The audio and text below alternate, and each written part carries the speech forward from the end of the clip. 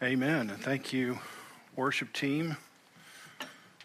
Great line, tethered to your heart. We're going to talk a little bit about that using some different vocabulary today when we look at Romans 8 and ask the question, what's tethered to your heart? Romans chapter 8 is what we're doing here this summer. And we have landed on a couple of verses that we're going to zero in on, 12 and 13. So if you turn in your Bibles to find that, if you don't have one, there's a blue Bible in front of you that you can find Romans 8, page 944. And once you find that, I want you to turn back to Exodus chapter 17. Exodus 17, page 59, if you're using the blue Bible. And we are going to read beginning in verse 8. So Romans 8, 12 and 13, Exodus 17. Let's stand together as we read God's word. I'm going to begin with Exodus chapter 17, verse 8. Then Amalek came and fought with Israel at Rephidim. So Moses said to Joshua, "Choose for us men and go out and fight with Amalek, and tomorrow I will stand on the top of the hill with the staff of God in my hand." So Joshua did as Moses told him and fought with Amalek, while Moses, Aaron, and Hur went up to the top of the hill. Whenever Moses held up his hand, Israel prevailed, and whenever he lowered his hand, Amalek prevailed. But Moses' hands grew heavy, so they took a stone and put it up under him, and he sat on it, while Aaron and Hur held up his hands, one on one side, one on the other. So his hands were steady until the going down of the sun, and Joshua overwhelmed Amalek and his people with the sword. Romans chapter 8, verse 12 and 13. So then, brothers, we are debtors, not to the flesh, to live according to the flesh, but for if you live according to the flesh, you will die. But if by the Spirit you put to death the deeds of the body, you will live. You may be seated, and let's take a moment to reflect on God's word. Just a few remarks before we begin the sermon. Number one, the topic today really is, we're talking about putting sin to death. And what underlies most of what we're going to talk about is a character trait called self-control. Because if you don't have self-control, you're not going to have any success in putting sin to death. And so I'm going to send you in the newsletter this week an article by Ed Welch, who's a pretty well-known counselor. And he wrote an article. It's rather long, but this is your assignment. All right, so I'm not asking, I'm assigning, all right? And if you're used to blog posts with the top 3 things and that it takes you about 5 seconds to read, it's going to be a tough week for you. But the title of his article is Self-Control, the Battle Against One More. Wonder if you've got a one more in your life. Just one more, and then I'll conquer that. I'll stop that. So he has some really great things to say that I want you to read. Then I'm going to make a suggestion, and that is to buy a book that's titled "Your Future Self Will Thank You." And I will send you the link to that. I bought it yesterday. I'd heard a podcast about it. And it's about self-control. I love the subtitle, "A Guide for Sinners, Quitters, and Procrastinators." All right, so if I won't ask you to stand like Chuck did, any sinners, quitters, or procrastinators, but if you feel like this is an issue that just seems to be like a plague in some area, I would suggest this book. I'm about halfway through it and have really enjoyed it. It's very practical, and so I've enjoyed that part of it. And finally, I'm going to, when I finish the sermon, I'm going to stay up here, and if somebody would like for me or another elder to pray, maybe something that you're just wrestling with that's unrelated to the sermon, but possibly as we go through the sermon, there's some need you have that you just want somebody to pray with you. And so we'd love to do that for you. Well, this sermon this morning, Romans 8, 12, and 13, really is picking up on last week's sermon. It's really like the final point of last week's sermon. Last week, we looked at this little phrase in verse 6 called life and peace.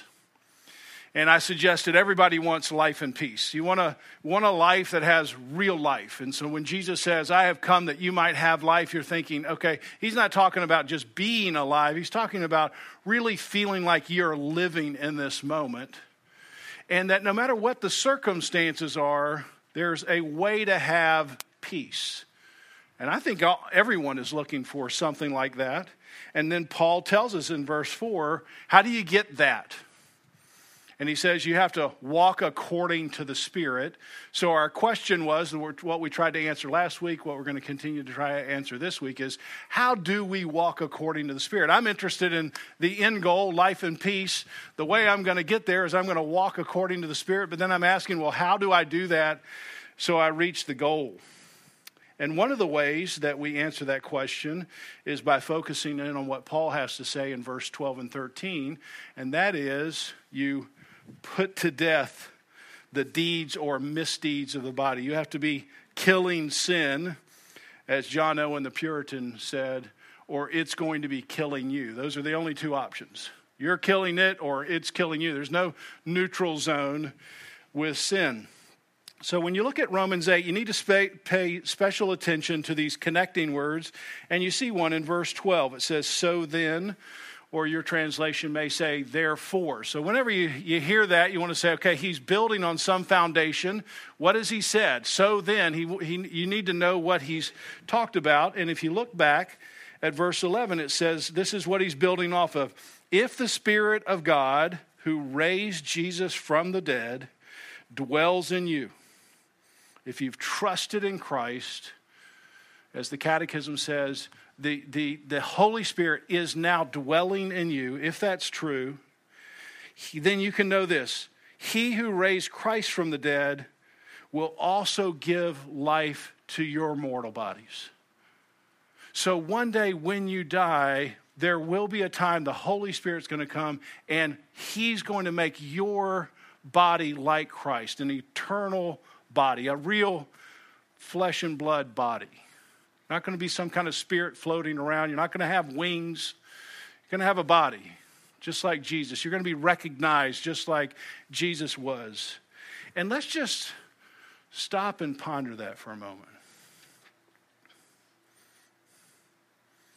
All of us are heading towards a funeral. Everyone here, everyone knows it. And whether you have a parent die or a child dies or some friend of yours dies and you go to the funeral, at some moment probably you're like me, you think, well, one day it's going to be me. And here's what Paul wants you to just adore. He wants you to say, Jesus is alive. And the Spirit who rose Jesus from the dead is going to do the same for you. I don't know if you've ever been out on the ocean when the sun's coming up. Not just on the beach, but out on the ocean. And a lot of times there's just a few moments where just all the colors come out. It only lasts maybe a minute or 2 minutes. But for that minute or 2 minutes, it's like a holy moment. You can't say anything because you're trying to absorb everything you can all at one moment. And that's what Paul's wanting you to do in verse 11. He wants you to see this beautiful sunrise that's going to happen in your soul. He just wants you to just sit and stare at it and love it. And when that works its way into your soul, so then, once you really realize that, therefore, you're going to do something with this incredible gift, and that is that you're going to live in a different way. You're no longer debtors. You're no longer obligated. You don't have any duty to your old way of life. You've seen something beautiful. And so, therefore, you're going to not walk according to your flesh. You're going to walk according to the Spirit. And when you walk according to the Spirit, you're going to be putting things to death, these old habits, these old loves in your life. There's a popular story about Alexander the Great, the great military general. And he's out in one of his wars during a campaign, and he can't sleep at night, so he decides he'd just kind of walk around the camp where all the soldiers are. And he noticed that one of the soldiers was asleep, and this soldier was on guard duty. And the penalty for falling asleep while you're on guard duty could be death. So the soldier hears somebody walking, wakes up, and notices it's the general, Alexander the Great. And Alexander approaches him, and the soldier says to the soldier, "Do you know what the penalty is for falling asleep, soldier?" And he says, "Well, yes, I do." Alexander the Great said, "Soldier, what's your name?" "It's Alexander, sir." "What? What's your name?" It's Alexander." And he asked him a third time, "What's your name?" Sort of sheepishly he says, "Alexander." And Alexander the Great looks at this young man straight in the eye and says, "Soldier, either change your name or change your conduct." This is what the Apostle Paul is doing today to you, to me. What's your name? I'm a Christian. I'm a Christ follower. He's changed my life. Okay, then change your conduct. You can't just take on the label. You can't just take on the name. You've got to take on the walk that goes with it. And Paul he's exhorting us to say, hey, if you've got this new name, and he's trusting that they do, then it's time to walk in a different way. And so I just want to make several observations here. There's 100 more that could be made, but these were the ones that I thought that might be most helpful. First of all, I really just want to repeat one of the points that I made last week, and that is that in order to put to death sin, it's going to take an all-out effort on your part. I was listening to a podcast, and this guy said, there's no pleasure cruise to holiness. I thought, man, I'd sign up for that pleasure cruise, Put me on Carnival Cruise Line, and the destination is holiness. And all the way along, I get all the food and sleep that I want.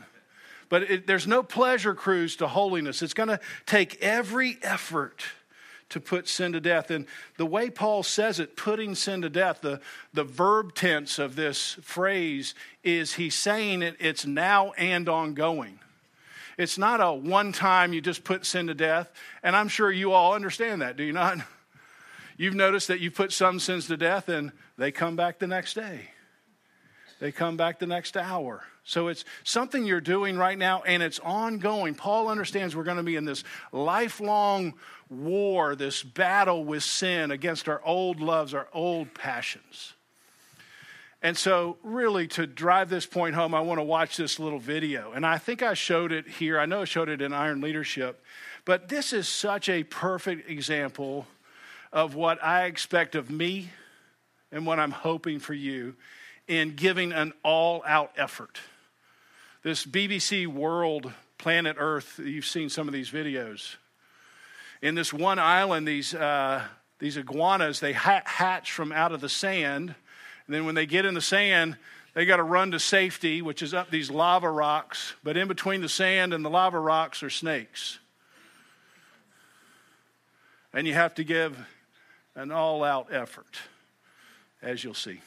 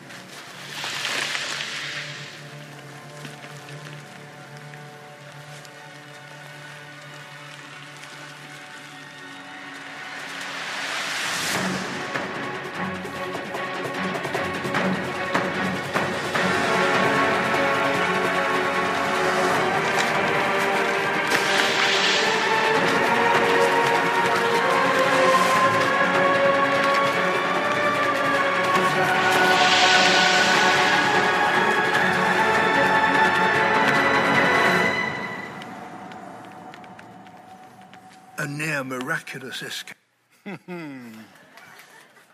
Now look, most of you don't care for lizards at all. And if it was lizards chasing the snake, you'd be cheering for the snake. But you have this sympathy, right? And as soon as he gets caught, you're like, oh no, is he going to make it? But you could see the loop was not quite getting him. And in your heart, you were saying, don't give up, right? Weren't you saying that? Just a little bit more effort. And that's what I'm trying to say to you today. You could feel like the coils are coming around you. Don't give up. It's going to take an all-out effort. And there will be times that will be more peaceful than others, but it's something that you're going to be working on now and you're going to be working on forever. And Paul wants us to understand that when he says putting sin to death, this is getting in a war. And one day when we finally get home, I'll send you the link to this video. But one of the very last screens while he's scrambling up the rocks, I don't know if you noticed it, that last snake just misses and falls into this dark hole. That's going to happen one day. And the battle's going to be over because Jesus has conquered everything for us. When you know that, when you stare at it, when you see its beauty, then you're obligated to make an all-out effort. It's a duty to do that. So just the first question, you're making an all-out effort. Second thing, to have success in putting sin to death, you have to understand how sin operates. You know, when you're trying to defeat an enemy, you have to understand how the enemy operates so you can kind of see how the enemy is working against you. You can see your own weaknesses and its strengths, and you begin to understand it and you understand yourself. And so one of the things I want to point out on how it operates is it operates like a law.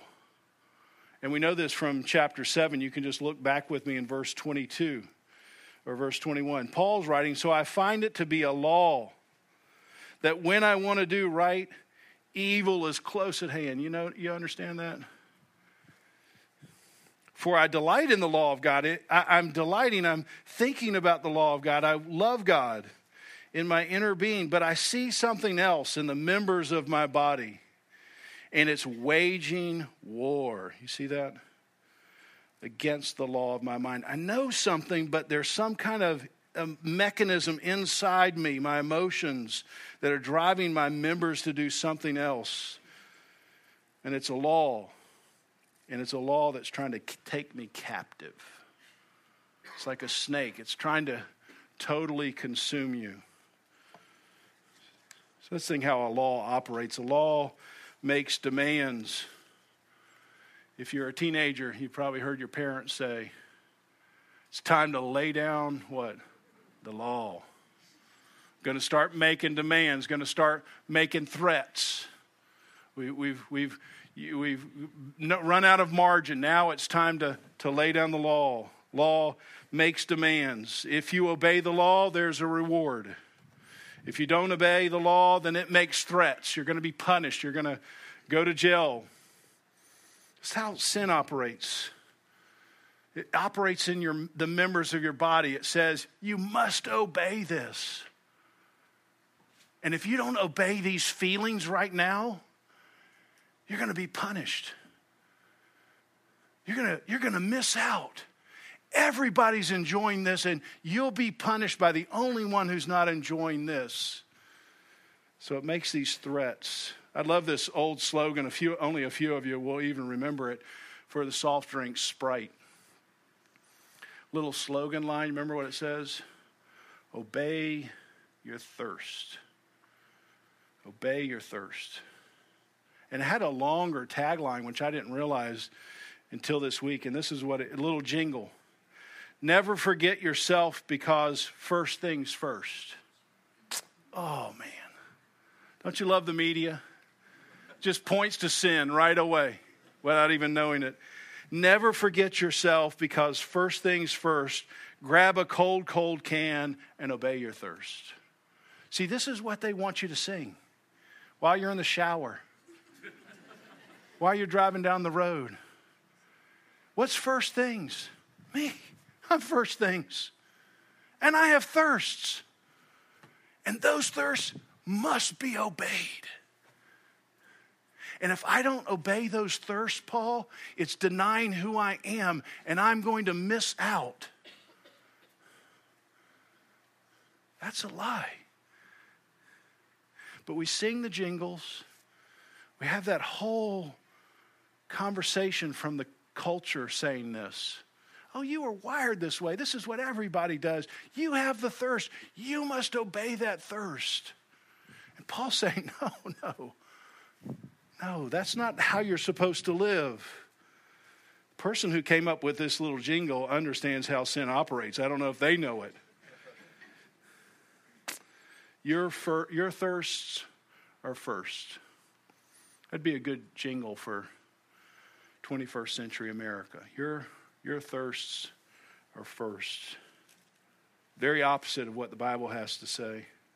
Paul diagnosing the same problem in another letter to his friends in Ephesus. He says, you remember how we were people apart from Christ? We had lost all sensitivity.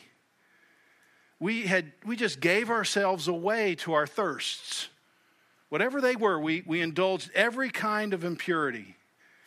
And then he says this little comma, and it created a continual lust for more. Paul, man, he is just super at diagnosing an issue. You have these thirsts, and you just give over to them, whatever they are, whatever kind of impurity. And the problem is, it creates a continual lust for more. It's really what Ed Welch talks about in his article.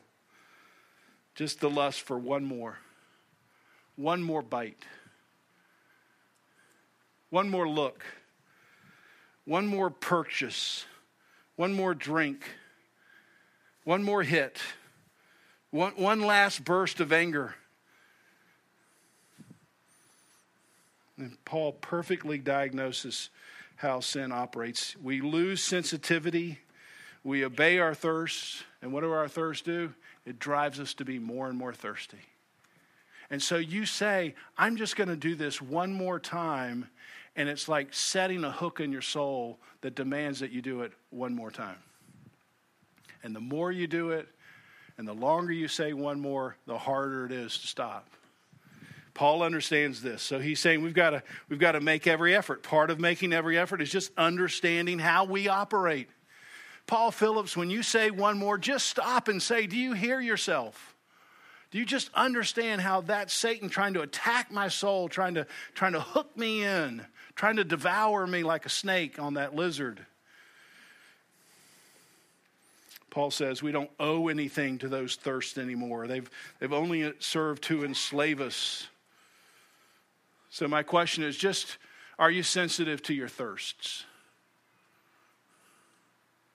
Do you just stop long enough to say, okay, that's a thirst. That's a hunger. My soul has this hunger. Maybe it's okay. Or maybe I'm overindulging in that hunger. Just, are you sensitive to those? Do they feel demanding? Does it say to you, if you don't do it, you're going to miss out? Just understanding the whispers of the enemy help you move away. So we've got to make every effort. We've got to first focus on what God has done. That's the first thing you've got to do. Second thing you have to do is you have to realize you've got to make every effort. Number 3, I've got to understand how the enemy works and how I work in these thirsts. Another final observation here is you don't go to war with your sin alone. When you're trying to defeat sin, when you're trying to put sin to death, you can't do it alone. First, notice the wording of verse 13. If by the Spirit you put to death. If by the Spirit you put to death. Now, when I just stopped to think about that was a little puzzling. So, is the Spirit putting it to death? Or am I putting it to death?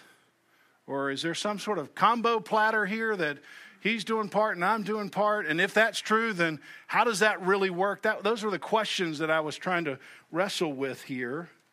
And I think that it is a combination. I think Paul is saying it's a combination by the Spirit you. And I think to explain that, I want to use a picture.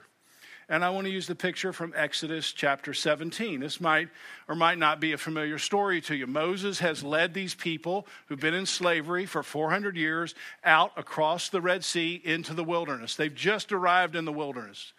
These people have been slaves for 400 years. They have no other way to think about their lives or the world. They have no protection other than the Lord. They're completely exhausted by what's happened with them. And they get over here, and there's thousands, hundreds of thousands of them. And as you might imagine, as they're moving around, the weak, the tired, the injured, they're in the back. And there's a group of marauders. I think of them like vultures. People, they're the Amalekites.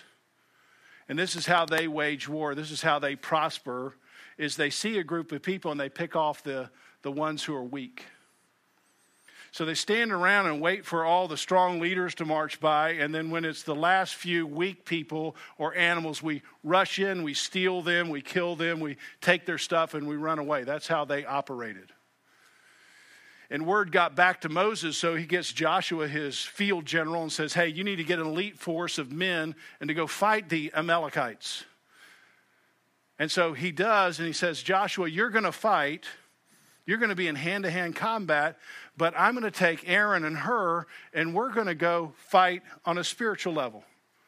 And while you're fighting down in this valley, I'm going to be up on this mountain, and I'm going to be raising my hands.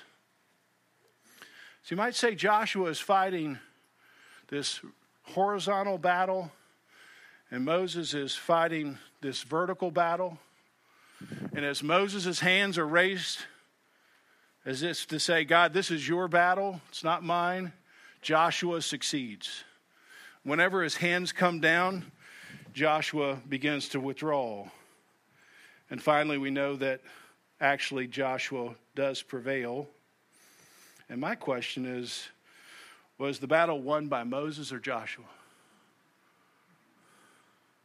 What's the answer to that? Yes. Yes.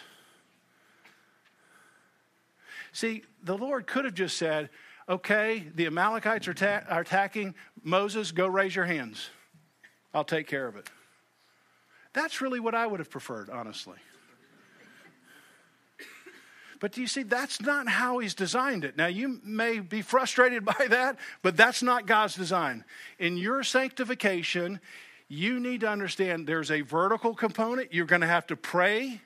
You're going to have to plead for God's mercy. You're going to plead for the work of the Holy Spirit in your life. But you're going to have to engage in hand-to-hand combat. And I want to say this in this context, prayer is not enough. Now, you might tweet that out. Pastor Paul Phillips, prayer is not enough. But do you understand what I'm saying? I might have to turn some things off. I might have to stop being around certain people. I'm going to have to do some things that are horizontal hand-to-hand combat while I'm praying the whole time. Now we know that the Spirit actually gives me the strength to do it, but I've actually got to go do it. One of the beautiful things about this system is that it eliminates boasting. You see how that happens? I can never have a ton of success and come back and say, well, look at me. Why? Because the Spirit did it. The more success I have, the more credit goes to the Holy Spirit. And if you begin to have a lot of success and then you begin to boast, then you didn't win a battle against sin. You just traded a battle against sin. Lust for pride. Greed for pride. Materialism for pride. So the devil just said, great, I don't care which battle he loses. We'll just change him out. But if you really understand what's happening here, how Paul is perfectly diagnosing what we have to do, then you get the power of the Holy Spirit, but you're never going to be boasting about your effort. You're going to be boasting about the Lord. Another way that we need help is not just from the Spirit, but from the community, the people of God. We're not going to fight the battle alone. We're going to fight the battle with people. The Hebrew writer says this: pay close attention to the word of God so that you don't drift. See to it that none of you has a disbelieving heart that turns away from the Lord. Do you see what he's saying? If you start drifting, you're going to start having a disbelieving heart. As you stop coming to church every week and come a couple of times a month, once a quarter, you're going to start drifting. And that drifting is going to cause you to have a disbelieving heart. I get suspicious now about God. He's not running the world the way I probably would run it. And you just begin to drift away. And Paul says, don't do that. And he says, encourage one another daily so that none of you may be hardened by sin's deceitfulness. So fighting this disbelief, fighting off this hardness of heart, fighting off, especially in the bitter moments of life, is going to take a community effort. And I can't tell you how many times when people get in a bitter spot in their own life, that's the moment they stop coming to church. And I want to say, that's the moment you got to be here. The very moment that you feel like that distance, that bitterness is beginning to cause you to step away, you got to take 2 steps forward to say, I'm not going to win this without the people of God surrounding me. So a question here, do you feel any hardening of your own heart? Any bitter circumstance causing you to be suspicious about God?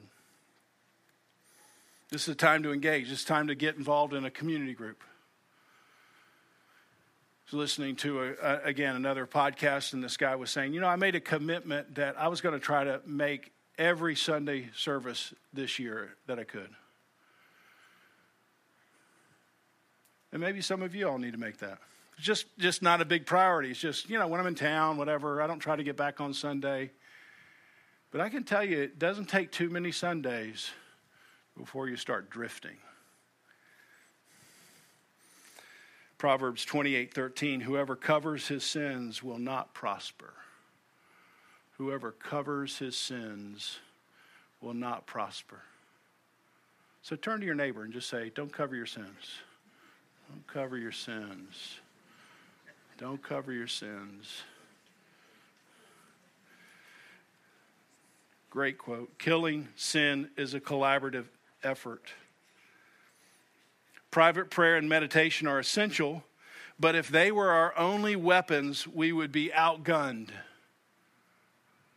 Private prayer and meditation are essential, but if that's the only weapon you have, you're going to get outgunned. A person alone with their sin could privately repent and confess over and over, year after year, and sin would never weaken its grip. I wonder if you've been in that situation. I have privately confessed this every day for a year, and I don't seem to make any progress. Why? But if we dare to drag our sins into the light before a trusted brother or sister in Christ, it would shrivel and die. But see, the way the enemy works is just say, I need to ask for forgiveness, and that's enough, Paul. Don't tell anybody. That's the way the enemy works for you to never move away from your sin. Some time ago, I was talking to a guy in a coffee shop who I didn't know very well. It's not anybody in this room. And we were just kind of getting to know each other. He's telling me a story, and I could just immediately tell the story was a lot deeper than I first thought, which is the case for a lot of people. And as we kind of sat in this coffee shop, he began to say he had several sort of addictive patterns in his life. And he was a churchgoer. He seemed like a very nice guy. It's not something you would have immediately seen. And he was great at hiding. But he said, I felt trapped. I knew I shouldn't be doing what I was doing, but I couldn't seem to get out of the trap.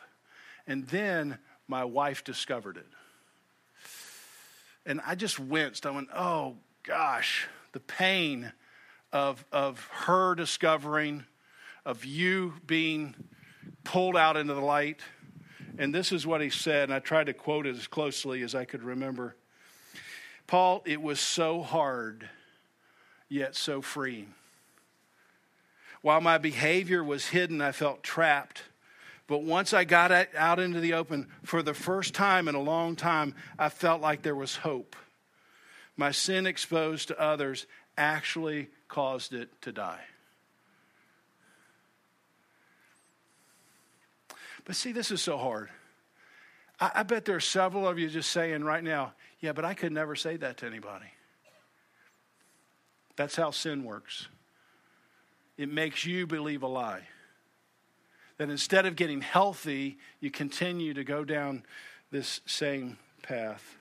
One last quote before I close here, again from the Ed Welch article. If our affections are not made public, oh, this is so perfect, we can deceive ourselves into thinking we've just made some mistakes. Ever done that? Yeah, those are some mistakes. Rather than admitting we have a passionate relationship with our sin. See, if you have a mistake, you can cover it up, forget about it. But if you're in a passionate relationship, it's hard to give up a passionate relationship. Hard to put that to death. And it's not going to be easy, but you're going to need others. When you feel discouraged and defeated, and I'm 56. It's not like I've reached the rainbow. And I think, I'm 56. I thought I would be done with this right now. And you just feel like I can't seem to get any traction. It doesn't seem to ever go away. Whatever those feelings are. I love this song that we sang this morning, Thy Mercy. I would want you in those moments to go back and stare at Jesus. Because he's your only hope. I wouldn't want you to leave this conversation thinking it's all on you. All praise to the Spirit whose whisper divine seals mercy and pardon and righteousness mine. He has sealed it. Now that you know that, walk according to that Spirit. Let's pray together. Lord, there's a lot of information in these two verses. And it's so hard to examine our own hearts. We'd much rather say, this is a great sermon for this person I'm sitting next to. This is a great sermon for the person that I'm going to send it to this week. But would you help us see our own souls? Would you help us to see the way the enemy specifically has wins in our life? Would you give us the courage to join together with your Spirit and with your people to give every effort and to give all glory to you? We pray in Jesus' name. Amen.